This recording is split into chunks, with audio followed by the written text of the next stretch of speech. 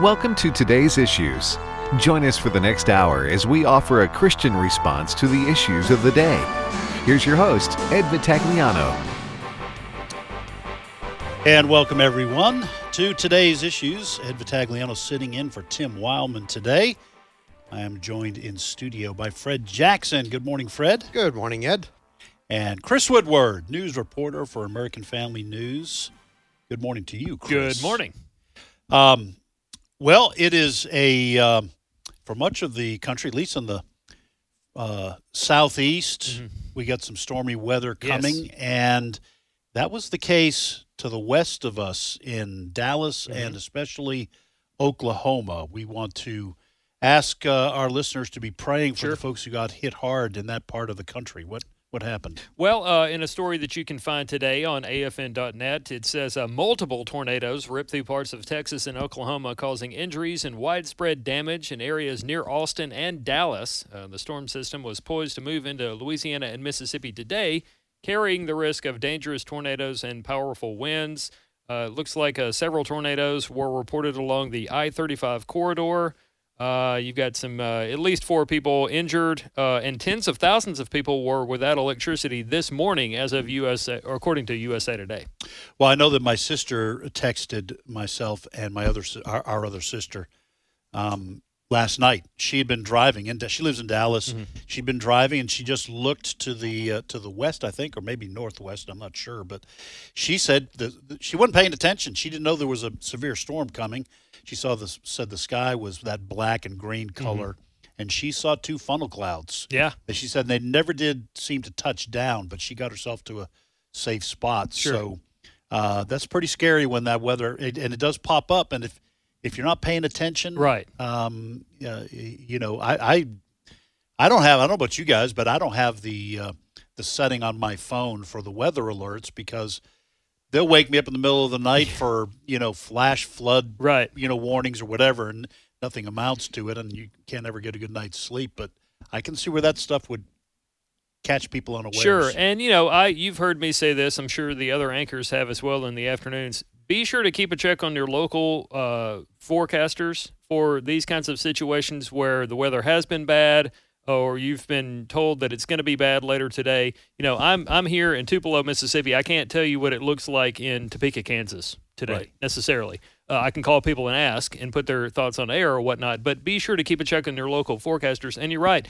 Have a safe place to go to. Some people, unfortunately, are out traveling, and when the storm is moving through, we've probably all seen the video now of the truck that was literally on the road as the tornado was moving through, and the truck somehow, by the grace of God, stayed upright and managed to drive off. I'm sure we'll see that on a television ad at some point with Like a Rock on it in the near future. But be sure to keep a check on your local weather and do have a safe place to go. It is that time of year, especially in Mississippi, where you can't spell Mississippi without severe weather.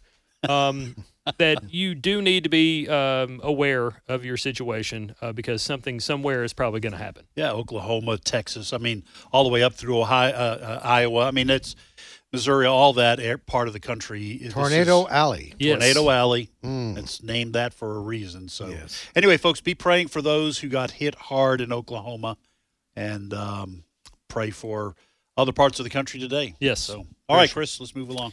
Well, the other big story is one that's really playing out right now on television screens around the country. The confirmation hearings continue today for Ketanji Brown Jackson, that is President Biden's nominee to replace Justice Stephen Breyer on the Supreme Court of the United States. Right now, Ketanji Brown Jackson is answering questions from Senator Lindsey Graham, a Republican from South Carolina, one of the highest-ranking members on the Senate Judiciary Committee. And things really kind of got going yesterday. And it was a lot of what was to be expected. Democrats think she's hunky-dory. They just need to go ahead and vote her in. But Republicans have been voicing concerns about her. Just to give you an idea of kind of bringing you up to speed on what happened yesterday, I'm going to do a little montage here of Senator Dick Durbin, a Democrat from Illinois. He praised Jackson. And then you had Senator Josh Hawley of Missouri, a Republican, voicing concerns again about Jackson's record of going lenient on sex offenders and other criminals. Clip 1. Throughout your career, you've been a champion for the rule of law, determined to get it right, even at the risk of public criticism. In every case, in each of these 7, Judge Jackson handed down a lenient sentence that was below what the federal guidelines recommended and below what prosecutors requested. And so I think there's a lot to talk about there, and I look forward to talking about it. Now, Fred, you were watching some of this earlier today. What stood out to you thus far this morning? Well, Senator Lindsey Graham, South Carolina, started off his question with, and I was watching this, I thought about, where is he going with this? He asked her about her religion. What faith are you? What denomination? And she said, well, I'm Protestant. And how often do you go to church? And you could see she started to get uncomfortable with this, and she had kind of a long response to it. And I thought, okay. And he kind of made fun of himself. He said, I only go to church 3 times a year. So I guess that speaks badly of me. So, okay, where are you going with this? And then he let people know where he was going with it. He said, you know what? He said, I'm glad that you have a strong faith.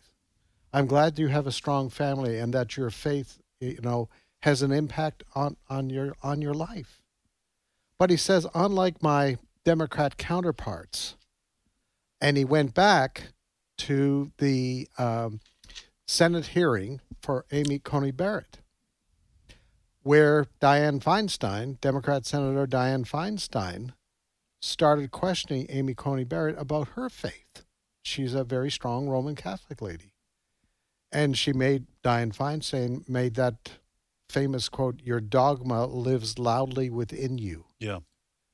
In other words, questioning whether she has a strong faith, Amy Coney Barrett, and that would have a negative impact on her decisions.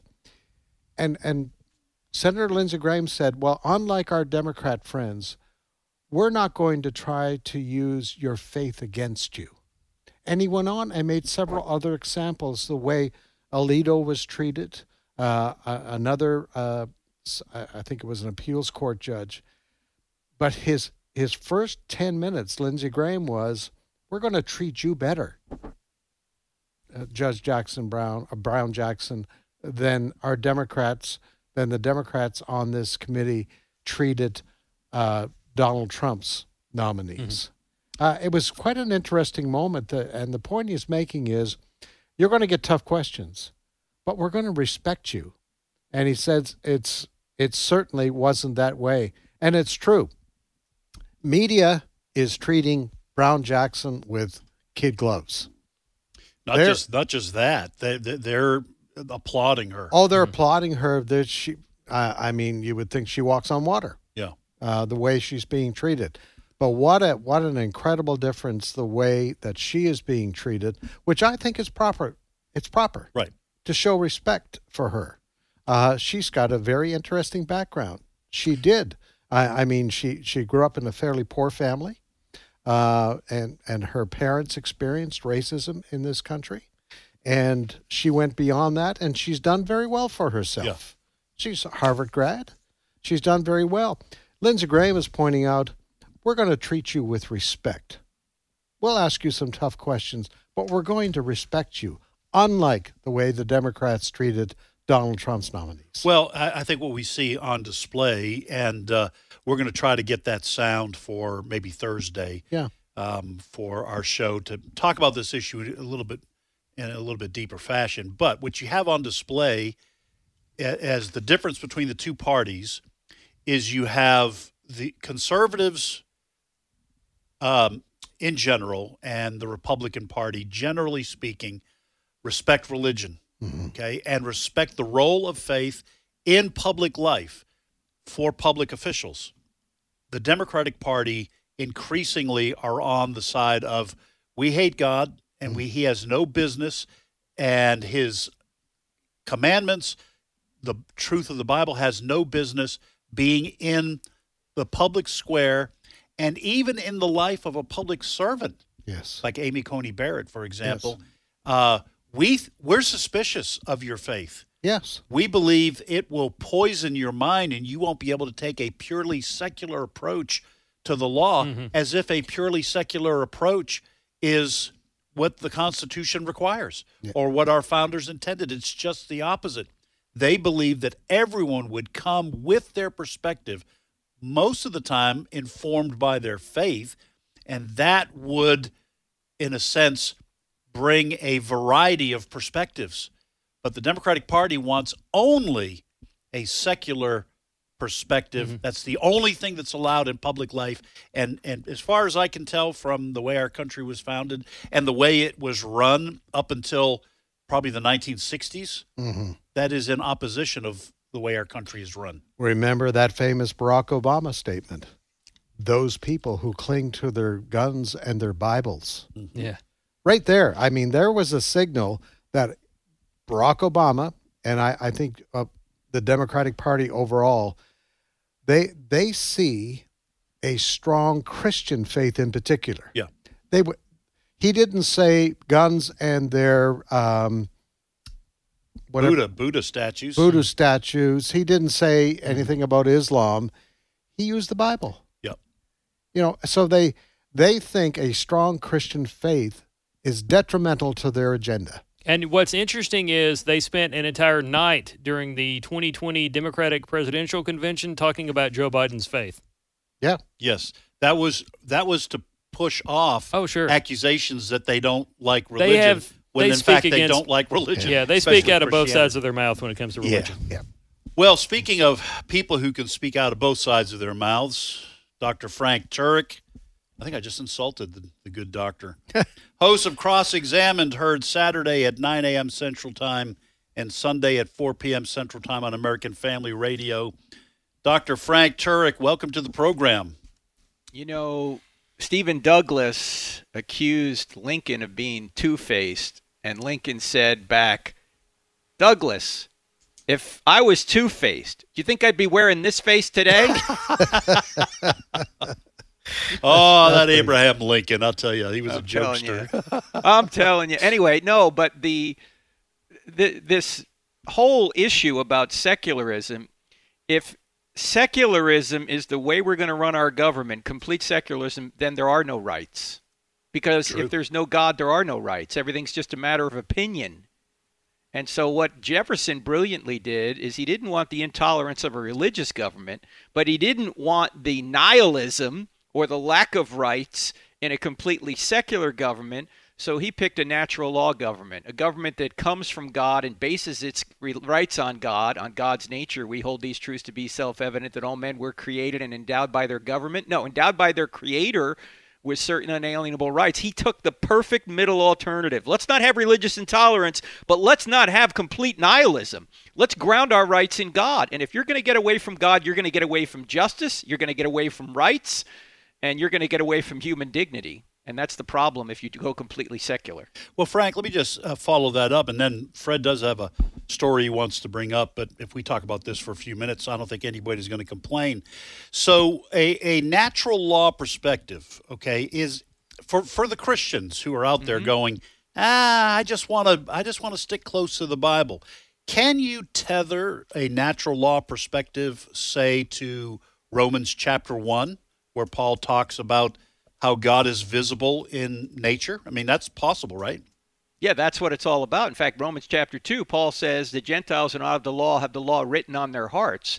In other words, we're getting the same morality. It's coming from the same source, God, but you don't need to be a Christian to know this morality or to support this morality.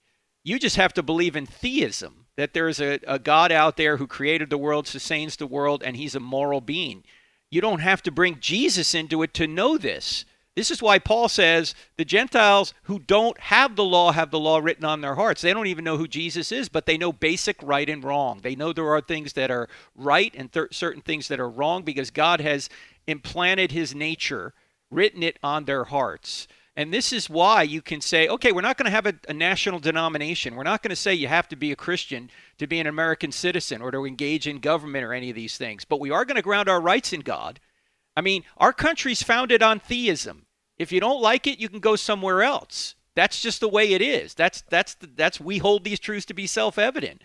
So our country's grounded on theism. It describes how our nation, when people say, is this a Christian nation? When we were founded, It was a Christian nation descriptively. It was not a Christian nation prescriptively. In other words, you didn't have to be a Christian to serve in the federal government. Ironically, you did have to be in most state governments in order to serve. Right. You had to be a Christian of some kind. That's why they had all these different state governments and state churches. But you didn't have to be a particular Christian in order to serve in the federal government. And You didn't have to so- be Episcopalian or Baptist or No, you didn't have to be any of those things. And of course, Jefferson was probably more of a deist, as was Franklin. Just about everybody else was some kind of denominational Christian. But that was descriptive, not prescriptive.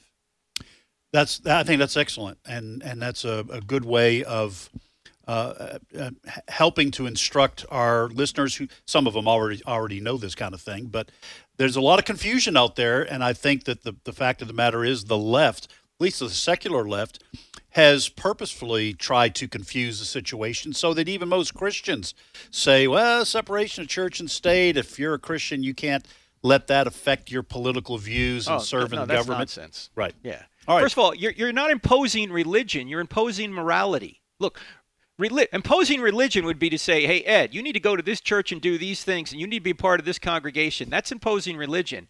But imposing morality, legislating morality, which all laws do, all laws legislate morality, you're not imposing a religious point of view. You're not saying you have to be a member of a church or do certain rites or rituals or get involved in some sort of denomination. We are saying that you ought to treat people a certain way, that people have a certain amount of rights. This is why when Judge Brown comes up to the hearing, we're going to treat her with dignity, even though we might not agree with her politics, because we think she's made in the image of God and she has certain rights and she should be respected. Unfortunately, the other side, quite often, as you've already pointed out, does not afford that same respect to people who are more conservative in their judicial rulings. And by the way, conservatism is what we need in judicial rulings. Why? Because if you don't read the Constitution as it was written, then you are a constitution to yourself. You are not actually obeying the Constitution. You're creating your own constitution. You are ruling people with your own political views rather than adjudicating cases based on what the Constitution actually says. You're taking the power out of the people's hands, and you are legislating from the bench. That's why there shouldn't be liberal judges on the court. Excellent. Excellent job, Frank. All right, and we're going to pivot now. Fred, you have an additional topic we want to discuss with Frank. Yeah, apparently at least some Disney employees, and there are tens of thousands of them, are going out on a walkout today, a strike of sorts. They're upset with the CEO of Disney because they say he hasn't spoken out strongly enough against a bill that is making its way through the Florida legislature. In fact, it just needs the governor's signature right now. Now, you may not have heard this bill. It's called the Parental Rights in Education Bill. That's what it's called. But the mainstream media and the Democrats are saying it's called the Don't Say Gay Bill. In fact, if you Google Don't Say Gay, that's the story headline that shows up on almost every mainstream media. It's not called that. They're not calling it the Parental Rights in Education Bill. Now, what's it all about? It's saying parents have a right to have a say in what little 5 and 6 and 7-year-olds are being taught in school. In particular, what the Disney employees are upset about, they want teachers to have the right to indoctrinate little 5-year-olds and 6-year-olds and 7-year-olds on a pro-homosexual agenda, on transgenderism. What this bill says, no, you can't do that unless the parents approve of this. You know what Joe Biden, the President of the United States, has called this bill hateful. Hateful. Apparently, our president, Frank, thinks it is terrible that parents would have the right to say, I don't want my little Johnny or Jenny, who's just 5 years old, to be told that homosexuality is perfectly fine and that transgenderism. And by the way, little Joni or Jenny, if you feel like you want to be a boy or a girl or some other sex, that's okay too. And don't tell mom or dad. Frank, what's going on here with the politicians and the media always putting the focus on what they consider to be the oppressed? Mm-hmm. You know, because that's the outcry has been that this is an attack on the LGBTQ community, when all parents want to do for the littlest of their kids is protect them until they can have these discussions at a more appropriate age. What's going on here? Yeah, I just want to ask, do you really think that 5 to 8-year-olds ought to be taught against their parents' wishes that they can be another gender, that they can and should have sex with anyone they want, and they can do so regardless of gender? Do we really want to be teaching 5 to 8-year-olds that? Because that's what Disney is now saying we ought to be doing. That's what these employees are saying we ought to be doing. Anybody that says we ought not be teaching sex to kindergartners is somehow intolerant and biased and bigots. It's nonsense. It's total nonsense. In fact, Christina Pushaw, she is the Governor DeSantis's press secretary. Here's what she said when this bill came out. She said the bill that liberals inaccurately call the Don't Say Gay would be more accurately described as the anti-grooming bill. She went on to say, and she's using the Democrats' own rules against them here. She says, if you're against the anti-grooming bill, you are probably a groomer. At least you don't denounce the grooming of 4 to 8-year-old children. Silence is complicity. This is how it works, Democrats, and I didn't make the rules. So she's not pulling any punches. She's pointing out that this is madness.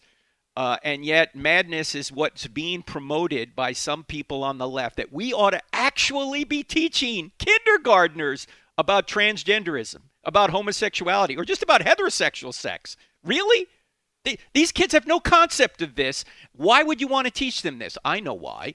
Because for some reason, you can't bear to have anybody not put your sexual preference in front of kindergartners, because somehow you don't feel good unless it's done. It's craziness. And when are parents going to stand up and say, no, we're not going to tolerate this? You're not going to groom my children. You are not going to indoctrinate in them into any sexual activity at that age. And yet the other side saying it's hateful if you don't indoctrinate them in this. It's crazy. Hey, it's Chris here. We're coming up on the break, but given what we've seen in Virginia, where parents did take a stand, Glenn Youngkin got elected, people in Florida passed this bill, the Parental Rights and Education Bill. Do you think this could be that moment when more parents in other states and their legislators stand up and do what Florida has done here? I sure hope, Chris. In fact, DeSantis said he's going to sign it. He doesn't care what Disney says. He's not going to allow kids to be groomed. I don't care what corporation or woke people are going to say this is hateful. It's not hateful. It's loving to protect children from this kind of thing. Amen. Frank, this has been excellent. Hey, you've been on, buddy. You haven't lost your fastball. So this has been excellent. Frank, tell our listeners if you have already formalized some plans for this weekend. Oh, yeah. This week we're going to have the great Dr. Michael Brown on talking about his new book, Silencing of the Lambs, which is exactly what this is all about, cancel culture. And how can we as Christians speak the truth and not be canceled, or maybe even risk cancellation for the truth? Remember, it's our job to be faithful. We leave the results to God. You just do what's right. Leave the results to God. Amen. All right. Frank, you got any speaking engagements coming up that folks might want to? Yeah, we're going to be down at Louisiana Christian University in Alexandria, Louisiana next Monday night. I think that's the 28th of March, if I'm not mistaken. So if you're anywhere near there, it's open to the public. We're doing I Don't Have Enough Faith to Be an Atheist. Just go to crossexamine.org, crossexamine with a D on the end of it.org. Click on events. You'll see it there. All right. Dr. Frank Turek has been our guest, host of Cross Examined, heard on American Family Radio, Saturdays at 9 a.m. Central Time, Sunday at 4 p.m. Central Time. Sounds like a great show coming up this weekend. Thanks, Frank. Thanks, guys. See you. All right, when we come back, folks, you're going to want to listen to our guest, Kristen Wagner, who serves as general counsel with Alliance Defending Freedom. Wait till you hear what happened to her at Yale University when she was simply having a debate with an atheist. What did the students do? Wait till you hear that. We'll be back in a minute.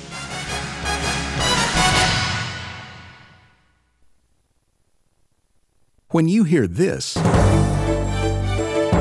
is American Family News. You know what follows is the truth. Your news from a Christian perspective. Hundreds of teachers are going to have to walk into that school building, and they are forced to swallow political ideology that in many cases violates their very faith and conscience. If you miss it at the top of the hour, American Family News podcasts are available at afn.net. and sign up for our daily news brief at afn.net. We live in a day when America's families are under attack like never before. Buddy Smith, Senior Vice President of the American Family Association. The war against biblical principles rages on numerous fronts: the internet, Hollywood, Washington, D.C., America's corporate boardrooms, and the list goes on. At American Family Association, we're committed to standing against the enemies of God, the enemies of your family. And we recognize it's an impossible task without God's favor and your partnership. Thank you for being faithful to pray for this ministry, to give financially, and to respond to our calls for activism.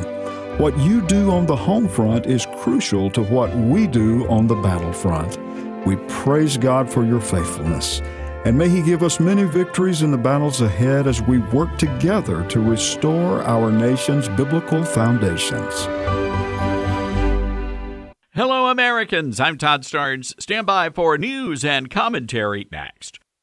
My goal as a teacher is to impart knowledge and then be able then for them to take it and turn it into wisdom. As we teach, I think, okay, 5 years down the road, how will the material that I am teaching them really affect their lives and their careers?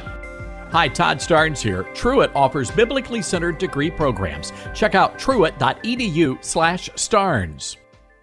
No doubt many of us are feeling the sting of President Biden's economic policies. Inflation's at near historic levels. Gas prices are off the charts, nearly $7 a gallon across parts of Southern California. So a columnist for Bloomberg thought it might be helpful to offer some advice on how to make your dollar stretch during these difficult days of Bidenflation. Teresa Ghilarducci suggested that Americans should go vegan, foregoing cheeseburgers for what she called tasty meat substitutes like beans and lentils. What a bunch of baloney. She also recommended killing your family pet. No, seriously. Ms. Ghilarducci said we should rethink costly medical needs like pet chemotherapy.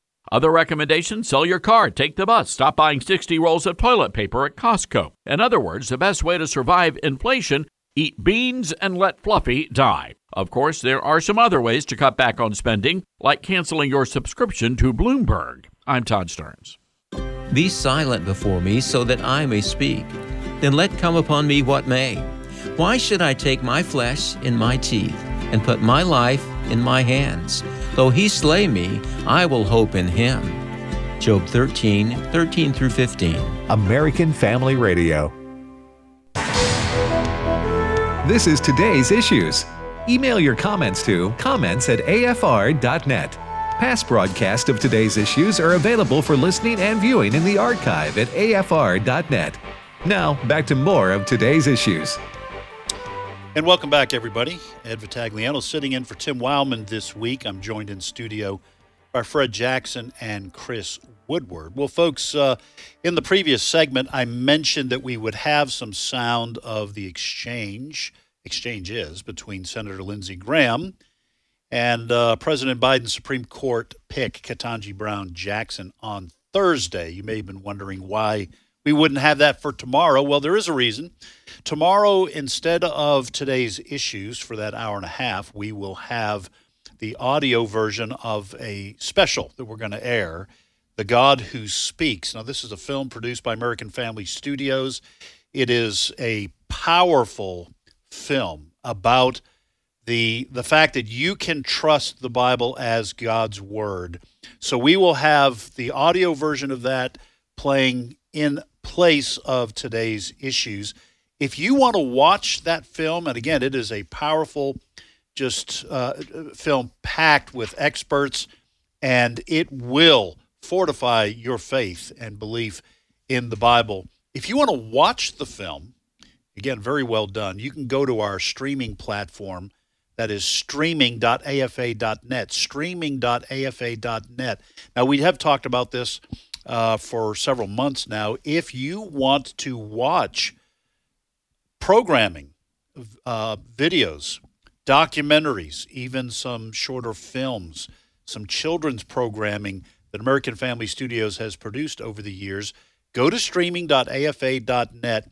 There is a wide selection you can watch for free simply by signing up like you would on any website with your email and some basic name and information. If you want to watch everything that is available at our streaming platform, there are instructions on how to do that. Basically, you become a Great Commission partner with American Family Association, American Family Radio, American Family Studios by giving each month. And there are instructions on how to do that. And if you do that, you can watch anything and everything we have available. So that will be tomorrow on the time slot that today's issues is you're normally hearing it.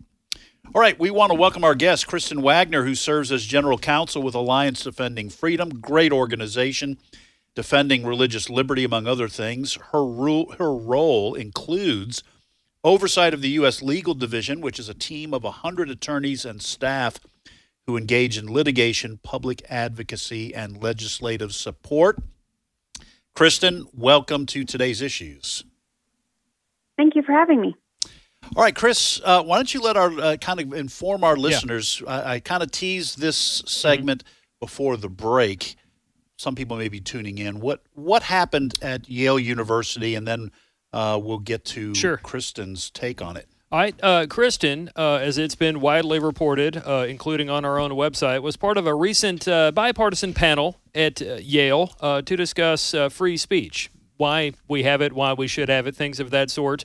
And this was at Yale. And unfortunately, some Yale students, they didn't want to hear anything about this, and they didn't want Kristen to be a part of this. And so they tried to protest and disrupt the event. And I have a little bit of the audio here. We're going to play this now. It's clip 8. As you know, Yale has a policy of freedom of speech.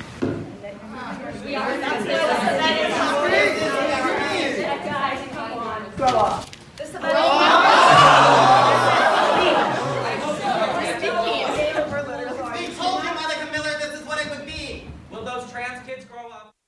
All right, it's kind of hard to do we have a link to the actual video of that? All right, we're going to post that on our Facebook page. Kristen, I did watch this. I watched your interview on Fox News about this. This is a very strange, although increasingly typical pattern on America's colleges and universities. You are actually going to have I call it a debate, an exchange with an atheist. So two totally different worldviews on display, but talking about the importance of free speech. And tell us what happened. And then also, please tell our listeners about how Yale University responded to what happened. Sure. Well, the purpose of the event was for two litigators who both argued at the Supreme Court, one who describes herself as a liberal atheist from the American Humanist Association, and myself, a conservative Christian from Alliance Defending Freedom, to model for the students what civility looks like and to use this case. It was a case that was an ADF case, I argued, and we won 8-1 at the to ensure that the government didn't get a free pass when it violated our civil rights. And so it was to show these students that we can find common ground even when we disagree on fundamental issues. And what we encountered when we got to Yale was a group of about 120 students who really turned into a student mob. The video that you have is probably one of the least volatile moments in that hour and 15 minutes. The audio really demonstrates what happened with the chanting, the pounding on the walls of the classroom, and just the intimidation that occurred. Kristen, Fred Jackson here. In your opinion, why did they react the way they did? I think it's because our culture is moving to a place where we're teaching students, and now these are adults. Remember, this is law school. It's not even an undergraduate school. That you don't have to engage with people or ideas that you don't like. And, I think that's what was the most alarming to me about it was that law schools used to be places where students were taught to engage in critical thinking, in intellectual curiosity, and in civility, and that those are the things that are the hallmarks of exceptional lawyers. And these students determined that they would rather hurl insults and obscenities and even physically threaten not only their fellow conservative students, but their professor and speakers. So it was deeply concerning. And Yale really did nothing. At the time, they brought in security to protect us. We had to be escorted in a patrol car off the campus. But then later, the Yale administrators basically said the students, there was going to be no punishment for the students. Yeah. So that tells me, and because the size of the numbers of protesters, obviously they are being encouraged in this thinking that free speech only exists for those who agree with you. Am I overstating that? Not at all. And again, I don't think we should lose the context of where this happened. This was a law school classroom. We were invited by a student group to engage in a discussion about legal principles. And even the American Bar Association, as progressively left as that is, underscores that, civility is crucial. It's a bedrock principle of the rule of law and our justice system. And they were simply unable to engage in civil dialogue at all. Well, Kristen, I think it was a lady who was the atheist. Is that what you said? Who's also the attorney? Yes, Monica Miller. Monica Miller. How did she respond to the mob that was present there and what they were doing? It was jarring for all of us. Monica, I understood it. I don't want to speak for her, but in conversations and just my observations, I think she was also shocked because, she would say that her organization appears in courts and fights for these students and their ideology every day. She was with them in terms of ideology and was just shocked that they would hurl the insults that they did and be unable to have any type of civil discourse in the process. It was deeply concerning. Kristen, one last question. We'll let you go, but there is a thing called a heckler's veto, and that's an expression that has been used over the years to kind of characterize when somebody will not allow someone to speak in public. They heckle so that they get to decide whether or not an opposing view is heard. This seems to be that on steroids, and the kind of implicit threat that you have discussed here, the fact that, they didn't just boo you out of the room. You had to be escorted out by the police, and then Yale said they weren't going to do anything to the students who took part in this. So where do you think that takes us in terms of conservative voices on college campuses? My hope is that it exposed even further what's going on, and I do believe that it has prompted a national discussion, particularly among academics and elites and those who would be able to have influence in these institutions, to emphasize that rewarding mob rule looks a whole lot like tyranny, and that it needs to change, that Yale and other schools need to start embracing a culture of free speech and civil dialogue. Kristen Wagner has been our guest. She serves as general counsel with Alliance Defending Freedom. Kristen, thank you so much. And if you were asked back to Yale, would you go back there? Absolutely, in a heartbeat. Okay. Thank you, Kristen, and we're grateful for what Alliance Defending Freedom does. Would you give us the website for ADF and so folks can go and read about what you're doing? Yes, it's adflegal.org. Thank you, Kristen. Thank you. Wow. You know, in some ways, I was not surprised because we've heard of other conservative speakers going to university campuses. Right. Ben Shapiro, you got to spend, $6,000 for your own security when you come to our campus. Our campuses, and unfortunately, I think it begins actually in public schools, are now encouraging the shutting down of conservative voices. That's why Kristen said this sounds an awful lot like tyranny. That's where we're getting. And I go back to that Homeland Security memo not too long ago, warning of basically saying we're on the lookout for people who have conservative points of view. We have this going on in our military right now. Remember parents who showed up at at school board meetings. Loudoun County School Board. I mean, the School Board Association writes to the Attorney General of the United States, who says, yes, we're very concerned about those parents who are disagreeing with you and are worried about what their kids are being taught. Don't worry, we'll send in the FBI. We'll start fingering people. Mm-hmm. We've heard stories of people who just attended the January 6th uprising, we'll call it, whatever the case, words are being used. Protest at the Capitol building, of FBI agents showing up at their house in Alaska. Yeah. We want to see your laptop.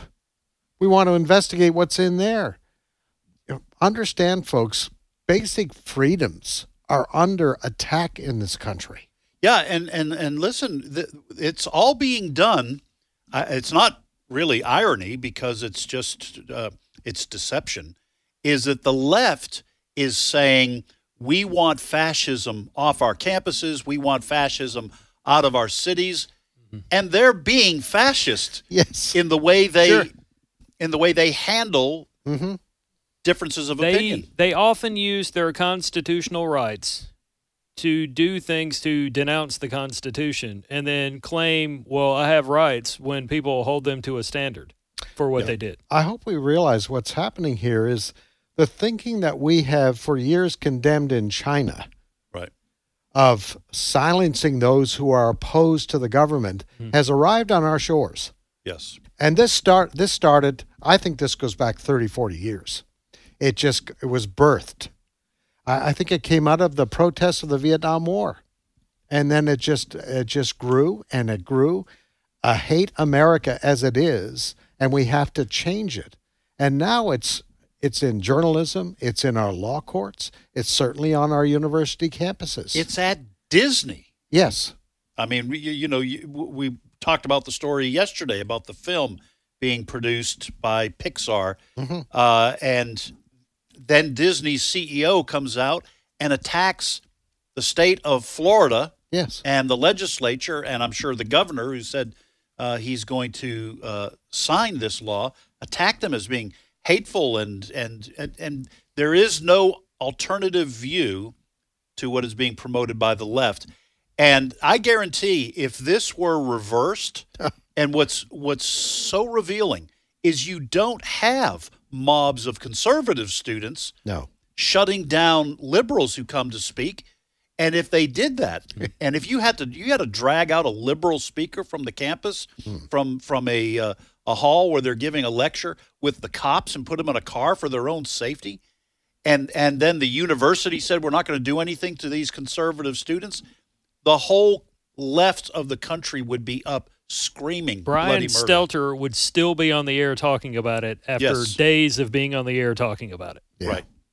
So, folks, and we've said this numerous times, countless times. We're not the only ones saying it. Pay attention to what's going on in your public school, in your Christian school, private schools, on the lower level of education. And then as you go up to college, law school, whatever, advanced degrees, you better be paying attention, because you may be paying for your student, your child, to be brainwashed in cultural Marxism. It's really extraordinary to watch this kind of thing unfold. And what got me as I watched the video, we're talking still about Kristen Wagner, who had this experience at Yale University. What was so fascinating and disturbing was that these kids didn't have to come to the lecture if they disagreed with the subject matter. Right. But they came anyway to stop other kids from hearing it. Yes. So they weren't just – this wasn't a classroom where a professor introduces two guest speakers and then the kids are like held captive. I have to listen to this. I'm going to get up and walk out. No, they went to an elective experience and said, not only do I not want this to listen to it, I don't want anyone else listening to it. Yes. And that's extraordinary. Yeah. To end this on a positive note for today, I think the country is waking up. I really do. I think the country is waking up, and you can fold in the restrictions that were brought in during the pandemic against churches meeting and all of this sort of thing.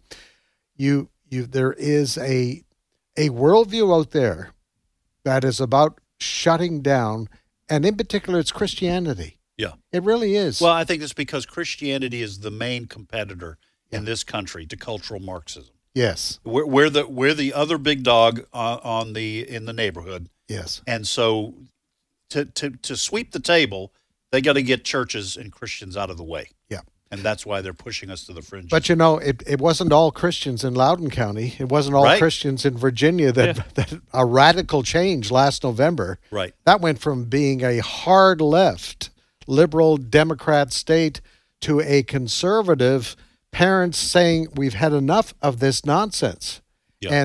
And so I do believe there's encouragement. I think what Governor DeSantis is doing in Florida is another indication. The mainstream media and Disney may be against what, and the President of the United States may be against what this bill, soon to be signed into law in Florida, is all about. But I think the people of Florida appreciate it. Yeah.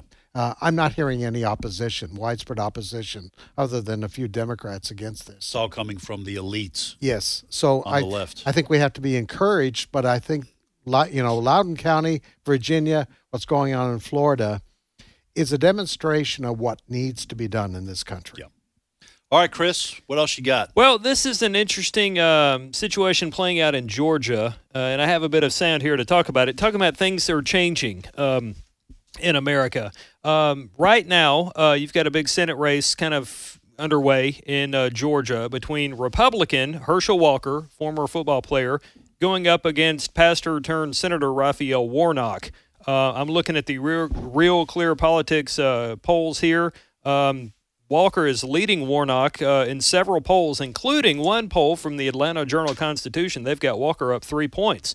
And Walker actually is one of many, in fact, black people running as Republicans in coming elections. And that was a question for Walker today on Fox and Friends. This is audio of Senate candidate Herschel Walker on Fox and Friends answering the question, why are you and other black people running as Republicans? Clip 6. You're not the only African-American running on the Republican side. There's about 80.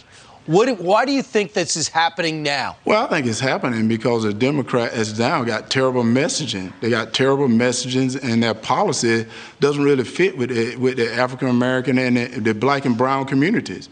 Defund the police was one of the things that doesn't fit. We all want public safety, and also I think right now, you look at this economy. Who is it hurting? It's hurting people like myself in the brown community, and I think the Democratic Party has forgotten about that. Now, it's very interesting because that black people historically, let's say the last 50 years or so, have tend to be marginalized as Democratic voters. They're all going to vote Democrat. It's what a lot of people would lead you to believe. But Herschel Walker here says, well, they have terrible messaging. They haven't done anything for us and other people. We're tired of this. We're running. And I bring this up because not just we have listeners in Georgia or whatever. If you can get a substantial portion of minority voters to side with Republicans in the coming midterm election and then the presidential election, which is not too far away, you're looking at a big shift in America. And when you talk about education, when you talk about police rights, when you talk about economic situations, Project 21 sends us a press release every day, it seems, talking about how Biden's policies are harming black people. This, I think, will be something to watch for in these coming elections. Well, Fred, I think Chris is right. I think we're going to start seeing more and more that people in the minority communities in this country, in the black community, in the Hispanic community, I think you're going to see more and more conservatives stepping out and running for political office. That, for one thing, that is going to break the mindset that the only political party that minorities will vote for are the Democrats. But also, I think it's almost like their time has come. Mm-hmm. Minority conservatives, black conservatives, we're talking about Herschel Walker, they have something to say too. Absolutely. And for a long time, they've been shut down and ostracized, at least by the leadership of the Democratic Party. But now it seems like they're saying, no, I've got something to say, and I'm going to say it.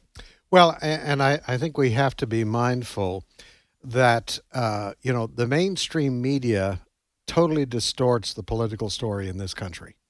I think there are many, if you listen to the mainstream media, you think that 95% of black people all vote Democrat, or that 90 or 95% of Hispanics all vote Democrat.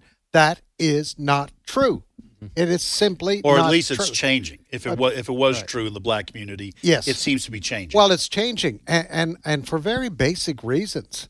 Not all black people want to defund the police departments. Right. They want their neighborhoods protected, and they say a social counselor coming in the back of a police car is not going to stop the bad guys that are in my community. I'm sure if you talk to many black people in Chicago, we have this pastor who's been on the roof there for many days. Since November. Since November. Yeah. Mm-hmm. I mean, he's representing a black community that you will not hear on CNN right. or NBC or ABC. And here's what's happening. You know, black people are they're filling up their cars at the pumps. Yeah. $5-6 a gallon. And do you think they're actually believing when President Joe Biden says that is Vladimir Putin's fault, it's not my fault? Or when they buy groceries. Yeah. When they buy groceries. And they're understanding, hey, things were a lot better under Donald Trump. Right. Our unemployment rate went down under Donald Trump. It was some of the best economic years for the black community. And I've often said this about the Hispanic community. The Hispanic community are entrepreneurs. Yeah. They start businesses. They work hard. There are black people who start businesses and work hard. Right. They're understanding that the Democrats are going to tax the success of your business. Right. So it's happening. You just don't have the media reporting on it because the media is a lapdog for the Democratic Party. They're invested in keeping the status quo. To prove to everybody that black or African-American voters are at play in this coming election and those to come is playing out on our television right now. Because Joe Biden said before he was elected president, I will nominate a black woman to the Supreme Court. And he talks about how we're past time for that. He did it for political purposes. Why? To show black voters we're the party for you. Whereas Herschel Walker just said, no, I've got decades worth of evidence to say otherwise. That's why I'm running as a Republican. It is a major voting base. Well, I think as the Democratic Party continues to lurch leftward into more and more radical areas and promoting more and more radical policies, the more black voters, for example, they're going to jar loose from the kind of monopoly they've had for decades and decades. They're going to start jarring more and more loose because there's going to be a lot of minority voters. I don't say a lot. I have no idea what kind of percentage can get chipped away, but you chip away 5 or 10%, that is enormous in some of these big states with big city voters. And so if you alienate those voters by going radical, like the defund the police movement, I'm sure most minority voters in big cities said, no, I want some changes between, in the relationship between the police and my community, but I don't want to defund the police. It's a war zone here.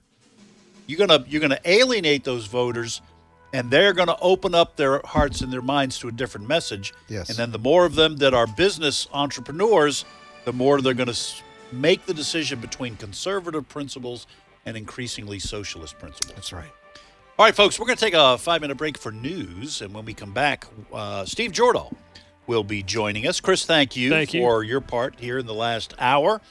And Steve will bring us some of the news and information that we have not covered yet that is going on both here and abroad. You're listening to Today's Issues on the American Family Radio Network. Again, Fred and I will take a 5-minute break for news, and we will return. Please join us.